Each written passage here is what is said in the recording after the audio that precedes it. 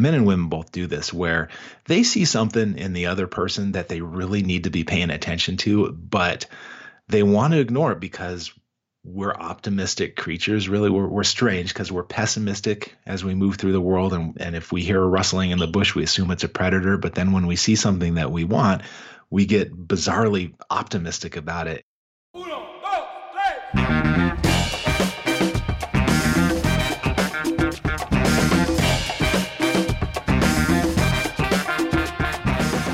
Hello and welcome, fellow human.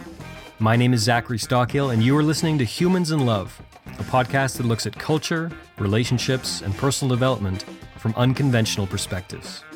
Join me as I dig into the question of how people like you and I might get more out of life and love. Thanks for being here.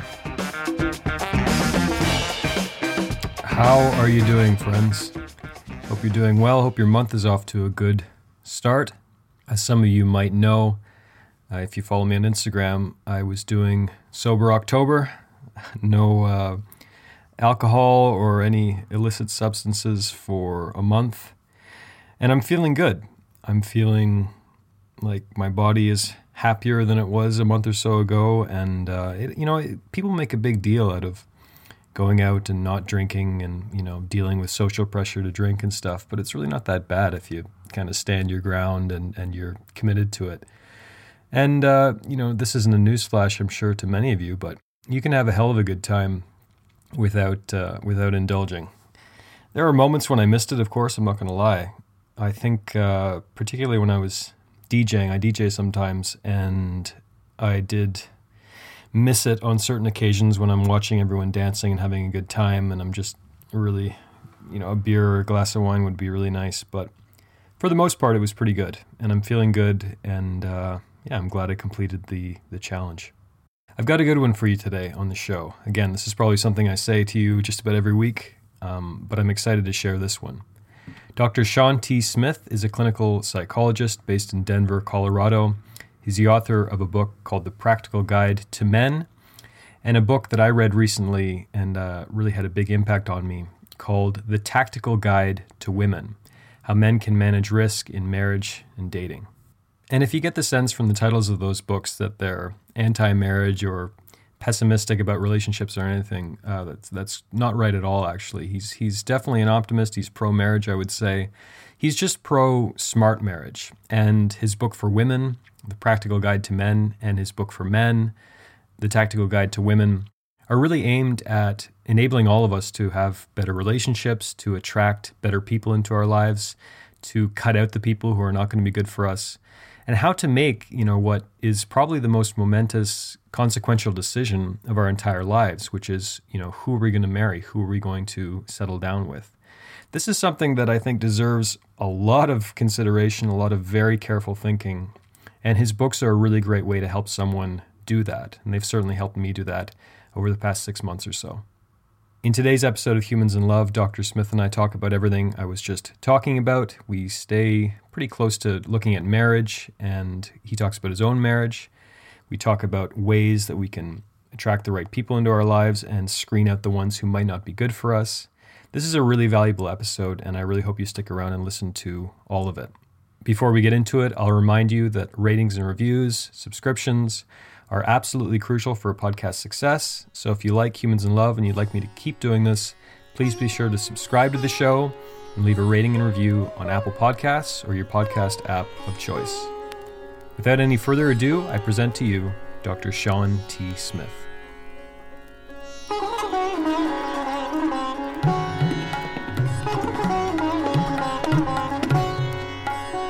So first off, I noticed in your Twitter bio, you describe yourself as the world's first unapologetically male psychologist, and I found that interesting.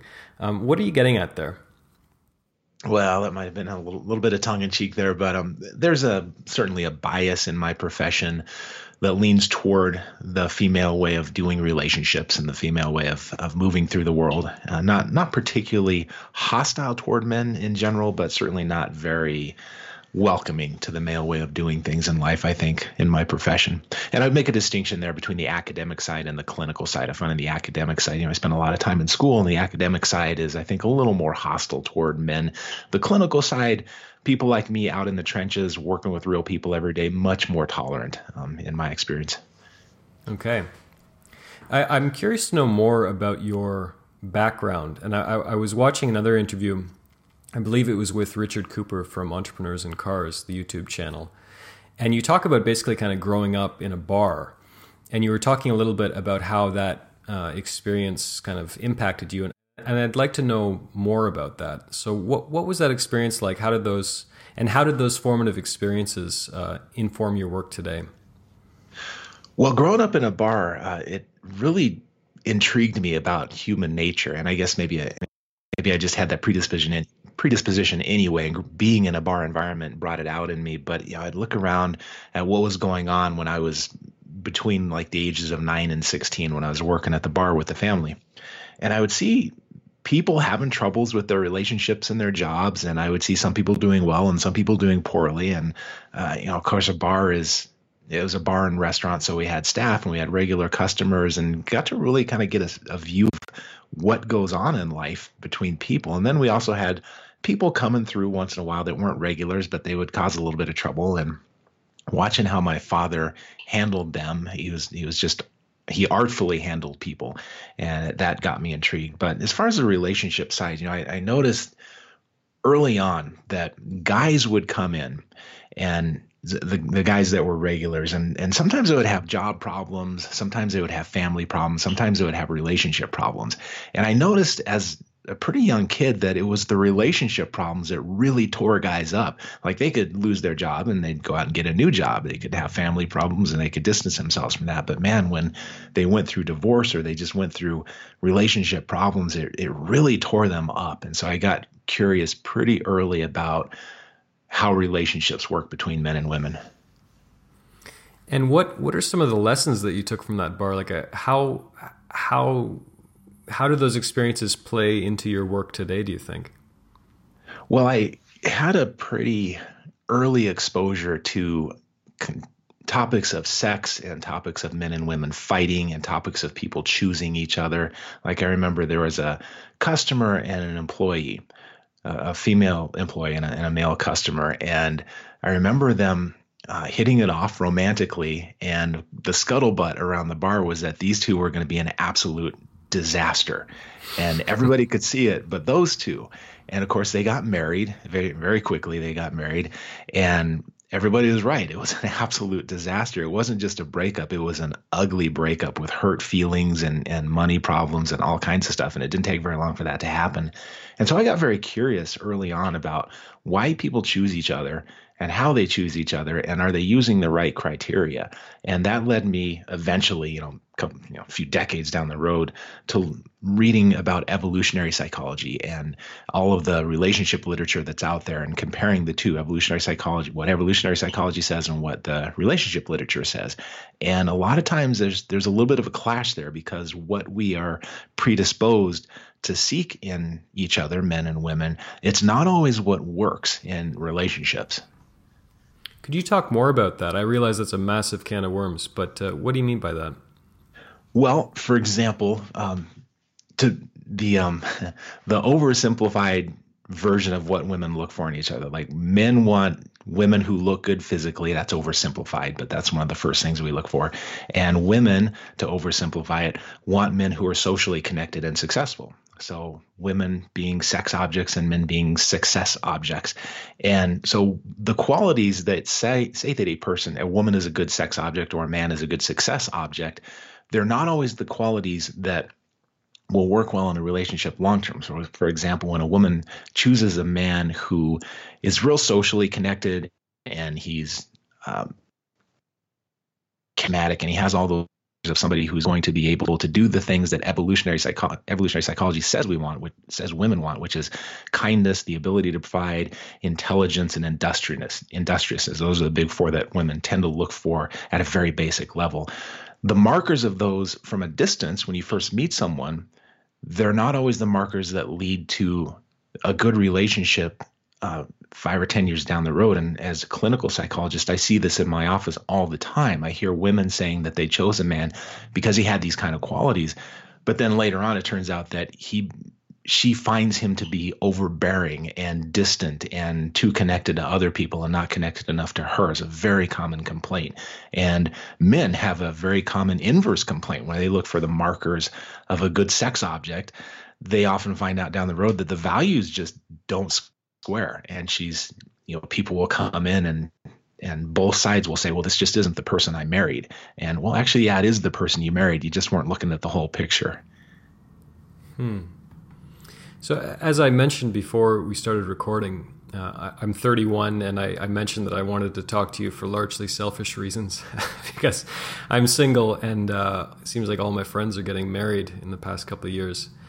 And I want to be clear, I'm not referring to any of my friends specifically, but just in general, for a long time now, it continually amazes me how so many people seem to rush the courtship process, rush into marriage, and don't give this, important is such an understatement, this incredibly momentous decision of their lives, the care and consideration that it deserves.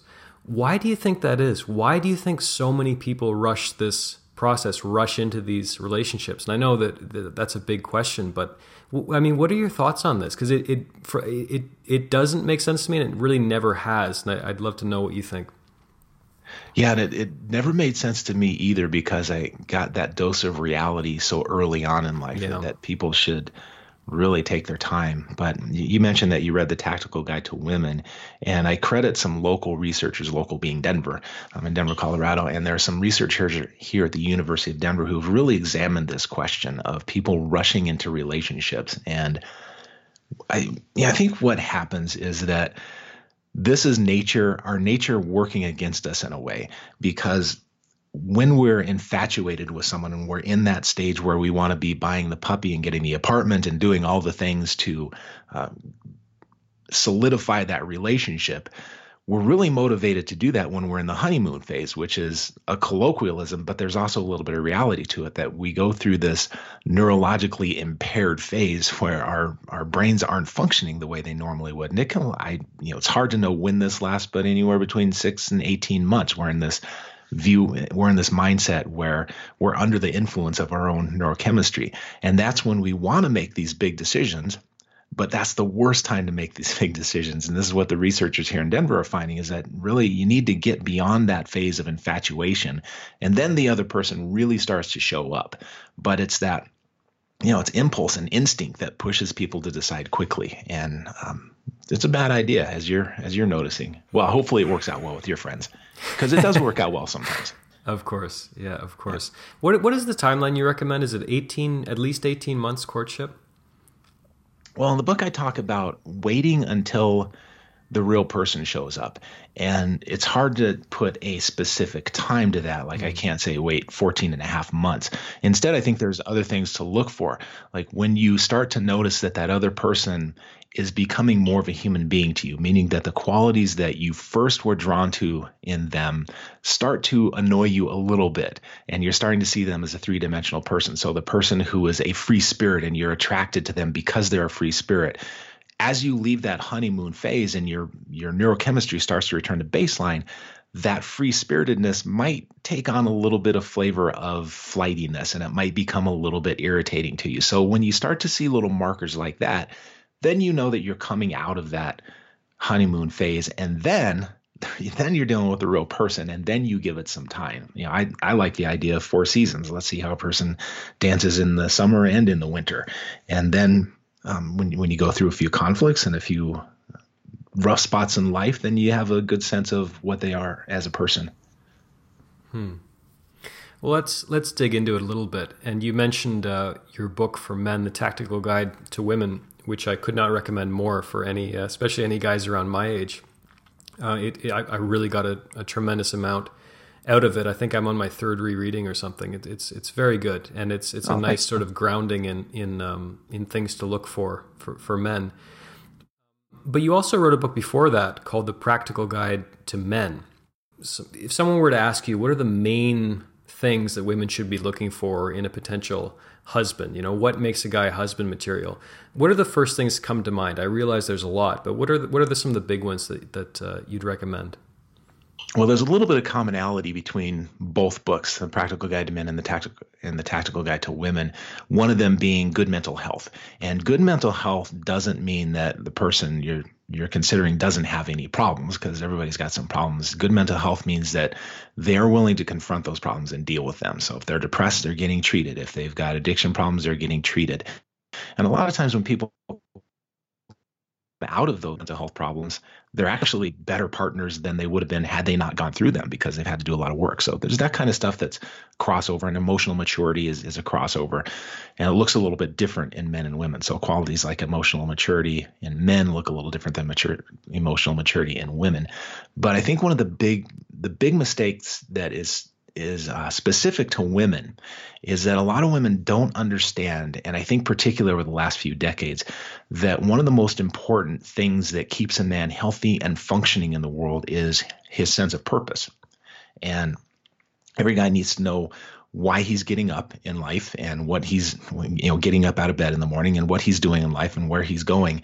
And women need this too, of course, but men need this in a different way than women. This is kind of fundamental to how we function and move through the world. And it's really one of the first things that women need to understand about men if they're actually considering getting married, because this sense of purpose that makes him healthy and functioning also gets in the way of the relationship a little bit if the two people don't understand how it functions and how to work with it. That's such a crucial point.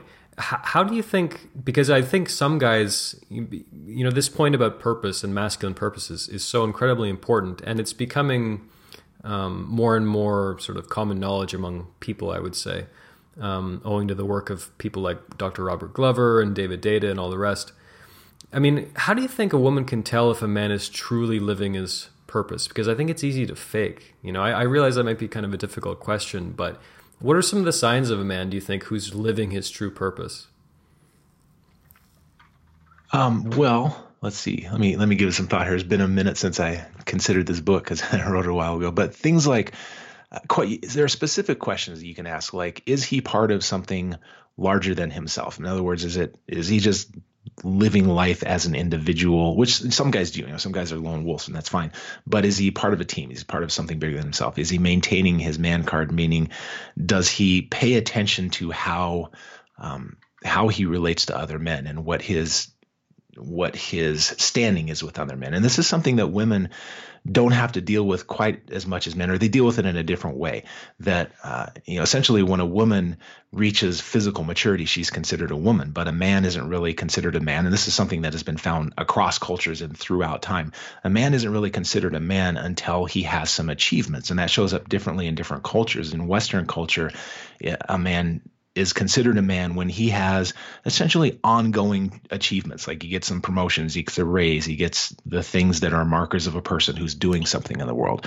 So those kind of questions. Another one is he striving to do good in the world? Is he just striving to be the kind of man that other people look up to? And sometimes that means that he has to disappoint people. And that's one of the things to really look for. Like, is this guy willing to disappoint people because he's working toward a larger set of values? And if he's willing to hurt some feelings once in a while, that might not look good on the surface, but it could actually be an indication that this is a guy who's actually trying to move through the world with a sense of meaning. Just staying on this theme, I'm always curious to ask guys like you about your own purpose. I mean, do you feel like you're living your purpose? And if so, how has the process been of discovering it and living it? It's ongoing. It's always developing for me. And I'm sure a lot of guys would describe something similar. But yeah, I'm still developing my purpose, and I'm still finding how I can make the biggest dent in the universe and have the biggest effect. If you don't mind my asking, this is another one that I had to ask you. Did you always know that you wanted to get married? And how did you know that you were ready for that? Because one of the things I'm curious about is, how do we vet ourselves that we actually have the maturity and the emotional wherewithal to handle something like marriage? So yeah, what about your own experience of that? That's an interesting question. My wife and I were talking about this weekend because we're coming up on 19 years, I think. Yeah, something like that. 19, 20 years. I think it's 19 years. And we were talking about when we first got married and what a difficult transition it was for me. And I'm 51 now, so I was roughly 30, like your friends. And I was not as awake as I am now. Most people aren't. 20 years will give you a lot of change in perspective. And it was a very difficult perspective or change for me because I had been living on my own for a dozen years and doing what I want and when I want. And I always knew that I wanted a family. But when it came time to actually put that in motion, she was the one that said, hey, we need to, and she didn't give me an ultimatum, but she said, we need to decide what we're doing here. And I would not have married her if she was the kind of person who gives ultimatums. She pointed out that there was a decision to be made and it was my decision to make. And so decided that this really was the direction I want to go. I was following my values, and it was tough for a while. It was very difficult to go from 12 years of doing exactly what I want to having to consider somebody else. But 20 years later, it absolutely was the right decision for me. I can't imagine what my life would be like had I not decided that. But I also was awake enough at the time that I had some sense of what not to choose, more what not to choose than I knew what to choose. But I was smart enough to know how to rule people out and smart enough to know that she was compatible with me. Do you think it's just time that made you a better husband? Is it as simple as that, or was there like a teacher or your own therapy practice, or what do you think allowed you to sort of grow into marriage a little easier? Well, I could not have done it had it not squared with my values, and that's the reason I did it, and that's the reason that I stuck with it. Is that I knew that I was pursuing some values that were important to me. And because of that, that's, it was easy. And I may be overstating the case. The first year was kind of difficult for me. Then after that, I was actually saying, this is pretty nice. I like this. And this feels like I'm going the direction I want to go in.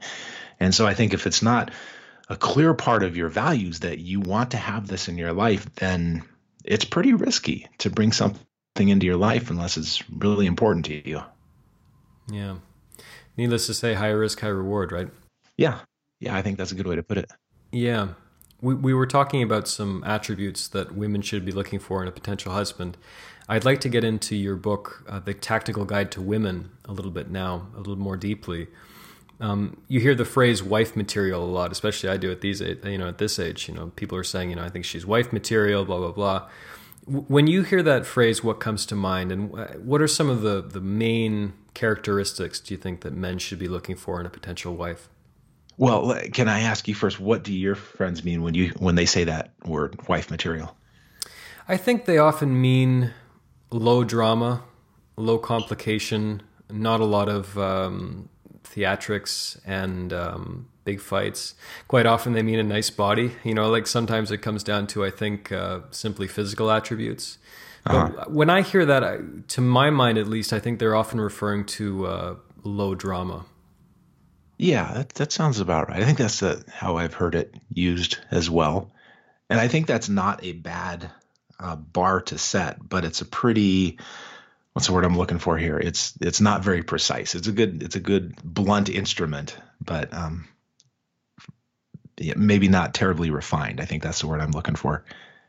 So essentially what I'm hearing you say is that when guys use that term wife material, they're just trying to rule out people who are going to be a major problem in their life. And they're not necessarily looking at who's actually going to be a good fit. Am I hearing that right? Yeah, I think that's well put. Yeah. Okay. Well, there's three broad categories that I try to take it from that. Let's not just rule people out. Let's actually look at who's going to be a good fit in your life. And I try to take it more in that direction. And well, I shouldn't say that because in the book, there's a lot of criteria for ruling people out.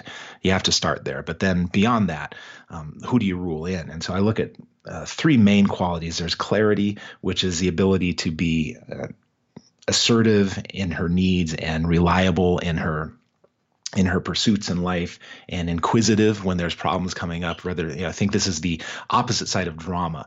A dramatic person just gets all wrapped up about problems. An inquisitive person says, all right, why is this problem happening and what can we do about it? So that's one of the main qualities. And then there's clarity with those criteria underneath it. Then there's maturity, which really gets into things like emotional nuance. And this is such an important thing in your spouse or your girlfriend, somebody who's able to view you as a whole mix of good and bad qualities, or qualities that they like and qualities that they dislike. And they have the ability to say when things are going bad, I'm mad at you right now and I still love you. So we're going to get through this. So that kind of maturity. And then stability is sort of what we were talking about earlier, where if she's got something going on or some kind of mental struggle or emotional struggle, does she have the ability and the drive to fix it and get beyond it? And I also, one last quick point, I get into things like personality disorders. And that's such an important thing for men to look for in women, because the personality disorders like narcissism and borderline personality disorder, these kind of disorders, people can present as very charismatic and the relationships feel wonderful in the beginning. It's just like a super drug because you're idealized and they are just physically, they're all over you, and some people with personality disorders really are good at bringing people into their lives and seducing people. But then, of course, things fall apart at some point. And I outline some of the criteria of personality disorder so that guys know what to look for and hopefully what to avoid. Yeah. So most of the Tactical Guide to Women is focused on the present. Things we've been talking about, like noticing things in the present, noticing present behavior and characteristics. And I was really curious, how much weight do you think we should give someone's past when we're considering marrying them? I mean, people do change, as you know better than most people, but how much investigating into their past should we do? And just more generally, how much weight do you think we should give a person's past when we're considering, settling down with them? That's a really interesting question. I like that question. I think you definitely need to pay attention to people's past, and things to look for. I think I talk a little bit about this, but maybe I should have talked more about it in the book, is looking for patterns in people's relationships over time. And I do talk a little bit about how she relates to her ex-boyfriends, because how she relates to her exes is how she's going to relate to you someday. So if she's calling them names and they're all the worst person in the world, well, guess what you're headed for. But if she still has respectful relationships with her exes and she speaks about them in admiring terms, then okay, that's a good sign. But as far as people's past, sometimes people have pretty adventurous past, and particularly guys. We're knuckleheads when we're in our late teens and early 20s because our brains are not fully developed and we do stupid things and make stupid decisions. Sometimes we hurt people. I was when I was in my late teens, early 20s, I was not a particularly nice guy, and I did some things that I wasn't real proud of, as I'm sure a lot of people have, but I outgrew that. And so by the time I was 30, those things weren't really a factor because they hurt me, meaning when I looked back at them, these are things that I did not want to repeat. So to the extent that my wife knew about them, and it's not like I went out and committed crimes or anything. It's just relationship stuff and me not being particularly good to other people. To the extent that she knew about them, she could say, well, he's clearly not happy about these things, and he clearly has changed and made intentional changes. And I think that looking at people's past mistakes, if they can speak about them as if they're part of their history and they learn from them, and by God, they're not going to do that again, then that's actually kind of a good thing to have those mistakes in your past. Now that you mentioned the question, I wonder if it's actually better to have somebody who has some mistakes in their past, because those are character building. Certainly. No, I would certainly agree with that. And as long as we're exploring this terrain, another question that was on my must-ask list, what is your take on the cliche of men needing to, quote-unquote, sow their wild oats before settling down? And I would say that even applies to a lot of modern women. There's this idea out there that, you need to go a little crazy for a while, date a lot of people, whatever, in order to sort of get that exploration out of your system, so to speak. I mean, do you think there's anything to that? Do you think that's necessary for modern men and women in general? What's your take on that? Yeah, absolutely. When you think about what a high school kid does. When we have high school relationships, we're trying on relationships. We've never done it before. We have no idea how they work. They all turn out bad. At 99% of them turn out, well, not bad necessarily, but they don't work because we're choosing based on the wrong criteria. Get into your 20s. Maybe you're still trying on relationships, but maybe they last a little bit longer. And then, by late 20s, early 30s, you should have some sense of what works and what doesn't. And that's really what I think you need to be looking for is this person's past relationship that you're considering. Have they actually learned from them, or are they just doing the same thing over and over again? So yeah, definitely there's a lot of trying on relationships that people should be doing. In your therapeutic practice, in your office, do you have a lot of guys coming in who have this feeling that they wish they'd gone a little crazier in their youth, or do you not really encounter that much? I've not heard a lot about that. No, some people, the regrets that I hear in my practice, because I do work with a lot of guys, it's more along the lines of getting married too soon, committing too soon before they found their purpose. And their regrets, at least in my experience, tend to be more around not fulfilling their purpose as much as they wish they had when they were younger, which would have put them at a better place by the time they're talking to me. Do you think that's largely related to financial stress, like just not finding a job that makes them enough money, or choosing the wrong career? Is it things like that? I hear so many guys right now who are complaining about, and I'd be curious what your thoughts are on this, but guys who are complaining about getting into these big organizations that turn out to be very bureaucratic, and there's a lot of meetings and there's a lot of nonsense that doesn't really get them further down the roads in terms of, like, if they're a computer programmer, they want to be programming computers, not going to meetings all day. And so they're not building their skills, and they're stagnating, and they're just pulled in 17 different directions at once. And that's really, I think, the most common complaint I'm hearing right now is that people got pulled into these situations that just don't fit. What do you hear from your peers? Oh, absolutely. Yeah. I mean, thankfully I'm self-employed, and I have been for pretty much my entire adult life. Very lucky in that regard. But I have a lot of friends, particularly young male friends, who are stuck in exactly the kind of position that you just described, and it's truly soul crushing. Like you were talking about masculine purpose and having direction and feeling useful, right? Like feeling like your life has meaning, feeling like your labor has a real impact in the world. And I hear from a lot of guys who don't feel that at all. There was a book I was just looking at recently. I forget the name of the author, but it's called Bullshit Jobs. And this is what a lot of people nowadays are employed in, jobs that, don't have real relevance, jobs that are outdated, jobs that involve people spending a lot of their time in these, stupid meetings that really serve no purpose other than to inflate the boss's ego, whatever. And I think you're right. I think it's important. And I think particularly for guys, it's just soul crushing, like we want to feel like our lives have meaning. We want to feel like when we show up in the world, it matters. And I think if you're a guy in a job where you're feeling a bit useless, I mean, I think it's going to be tough to show up in your marriage as the best version, the best husband you can be if you're sort of carrying that weight around with you. So yeah, I think you're right on point there. Yeah. And I would take you to task on one point there, not really take you to task, but you said you're lucky enough to be self-employed. You've made choices. I mean, you said you've been doing this your entire life being self-employed. So you've made decisions that have brought you to this point. And this is not to beat up on guys who have made other decisions, because so many guys who end up in these bullshit jobs, I'm going to have to read that book, by the way. So many of them thought that they were doing the thing that was going to lead them to fulfill their purpose. And that's what's so painful to them. That's why they're so miserable going to these meetings and so forth, because they got sold a bill of goods. This was what they were supposed to be doing.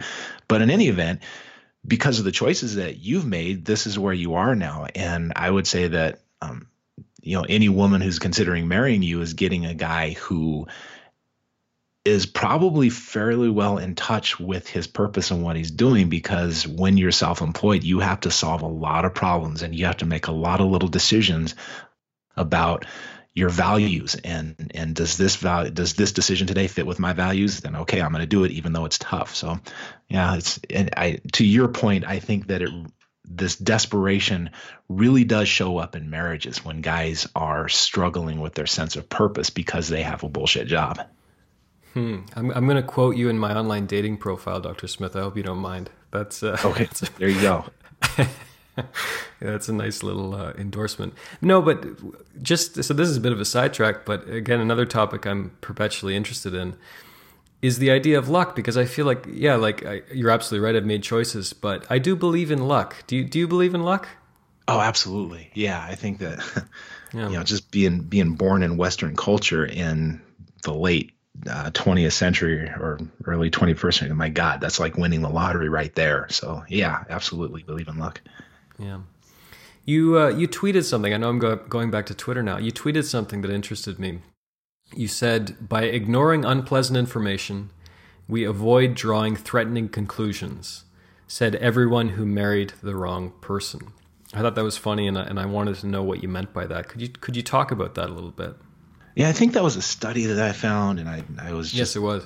summarizing the study. Well, I was twisting the study essentially, but ignoring information. This is the biggest mistake that, I don't know, there's so many mistakes to make, but men and women both do this, where they see something in the other person that they really need to be paying attention to, but they want to ignore it because we're optimistic creatures. Really, we're strange because we're pessimistic as we move through the world. And if we hear a rustling in the bush, we assume it's a predator. But then when we see something that we want, we get bizarrely optimistic about it. And so we want to ignore qualities in people that we really should be paying attention to. Quote from the Tactical Guide to Women that I found intriguing. And you expanded on it, but I'd like to know more. The happiest couples I know celebrate and capitalize on their differences. Could you talk a little bit about that?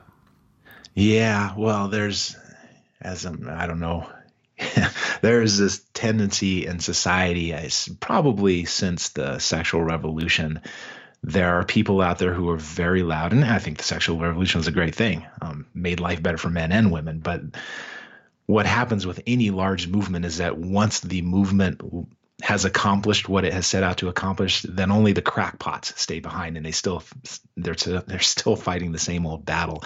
And so we have a lot of people who want men and women to be exactly the same because they confuse equality with equality of outcome. Equality of opportunity and equality of outcome are two different things. And so equality of opportunity is really what I think the sexual revolution was about. But then we have people who are screaming about equality of outcome, and that men and women to have equality of outcome need to be exactly the same. And so there's this huge contingency, and we find it a lot on college campuses, to try to minimize the differences between men and women rather than saying, hey, this is a great thing. We have male qualities that accomplish these tasks and female qualities that are aimed toward these tasks. And when you put them together, it's wonderful. It makes a great society, makes great families. It's just an amazing thing that has evolved over the hundreds of thousands of years. And so what I find in my practice is that people who,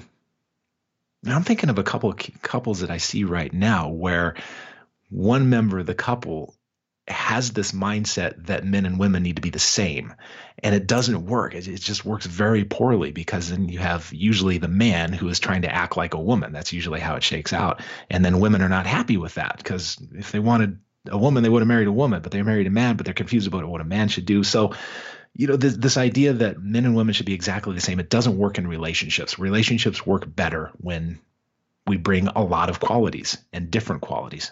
So I don't know if that answered the question. No, it does. And I mean, this is a topic I'm really interested in, and the whole idea of amplifying polarity in a relationship, and otherwise, emphasizing our positive masculine attributes while our partner sort of emphasizes her positive feminine attributes. That is what creates attraction in basically. So, and it's very functional. If you think about, like, all right, so you're with your family, you mother and father and two kids are rolling down the highway, and it's raining out and it's bad weather, and tire explodes and they get a flat. All right, so you have one person, which would stereotypically be the man, would be the one to go out and do the work of changing the tire, getting wet and muddy and dirty and doing that hard work. And then you have the other partner, stereotypically the woman, who would do the hard work of keeping things together emotionally, which is very important. That's arguably just as important as changing the tire, is keeping things together emotionally. And I know these are stereotypical traits that I'm describing here in a stereotypical situation, but it works better than both people trying to be in charge of changing the tire or both people trying to be in charge of managing the family. No, that's well put, and that's a great example. I like that a lot. We're living in a time of it seems like marriage is being challenged, and the idea of marriage is being challenged quite a bit in terms of people talking about having open marriages, and this idea of being monogamish, ideas around polyamory and things like that. What's your take on all that? I mean, do you think that open marriages really can and work for people, or do you think that perhaps it's being oversold to a certain extent?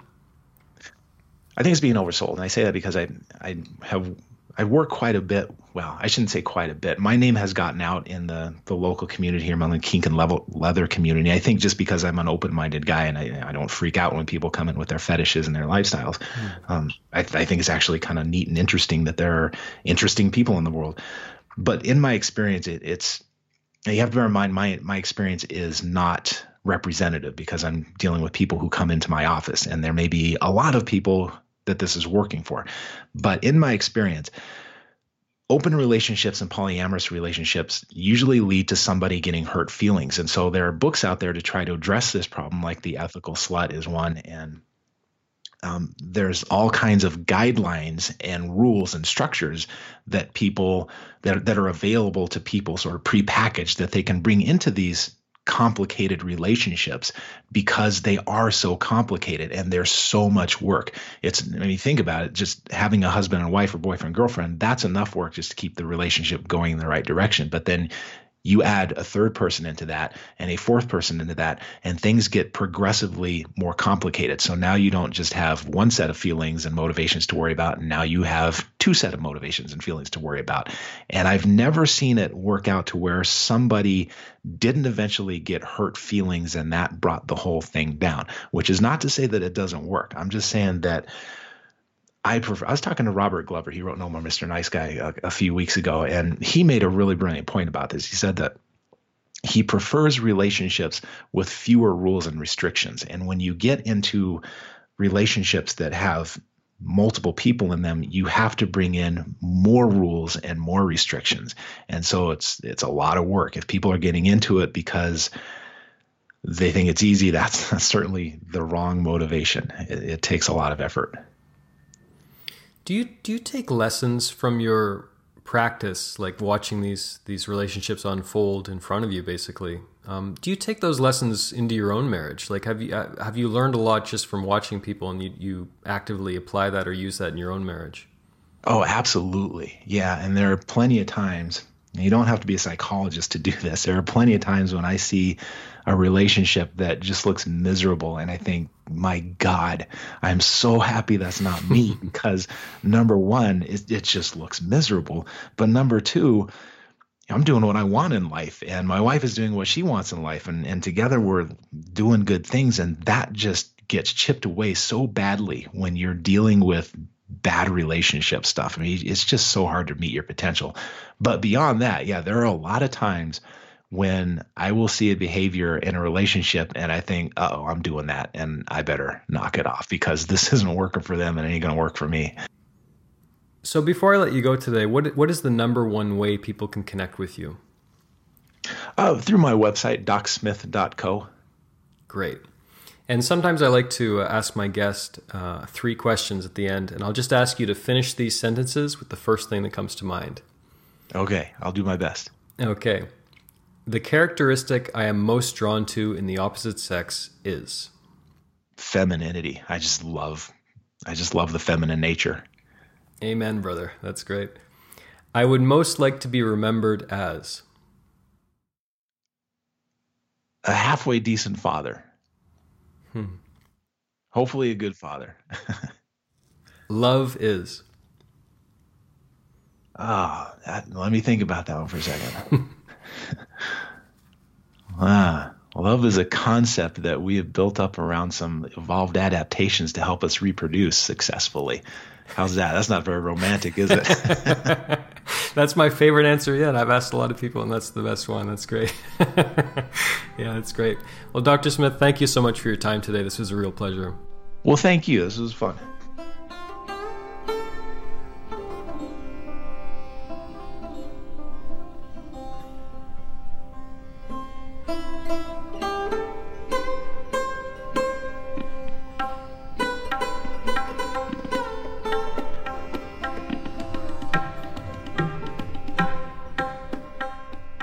There you have it, my friends. I hope you enjoyed our conversation. A reminder that you can find links to everything we just talked about at humansinlove.com. And if you'd like to look up Sean directly, you can go to docsmith.co. Before I let you go today, I'll remind you once more that ratings, reviews, subscriptions are absolutely crucial to podcast success, and I'd really appreciate it if you rated, reviewed, and subscribed to Humans in Love on Apple Podcasts or your podcast app of choice. I am going to play you out this week with a particularly appropriate song. I've really been enjoying it lately. It's called Meet the Mother by an artist called Jonathan Rice. Be sure to look him up. He's great. And this song I feel is perfect to cap off this episode. Before I let you go, I'll remind you that life is short, far too short to make the wrong decision with who to spend the rest of your life with, needless to say. Hope you enjoyed this one, folks. I'll talk to you again next Tuesday. You got to meet the mother before you kiss the bride, before you take the longest ride, before the rice and flowers fly. You've got to meet the mother before you kiss the bride, and see where she got those big brown eyes, those long, long legs, that sense of style, or a streak of madness 10 miles wide. You've got to meet the mother before you kiss the bride. You could discover the cruelty concealed deep within, as old as the hills, an original sin. Young man in love, take my advice. Make sure you meet the mother before you kiss the bride.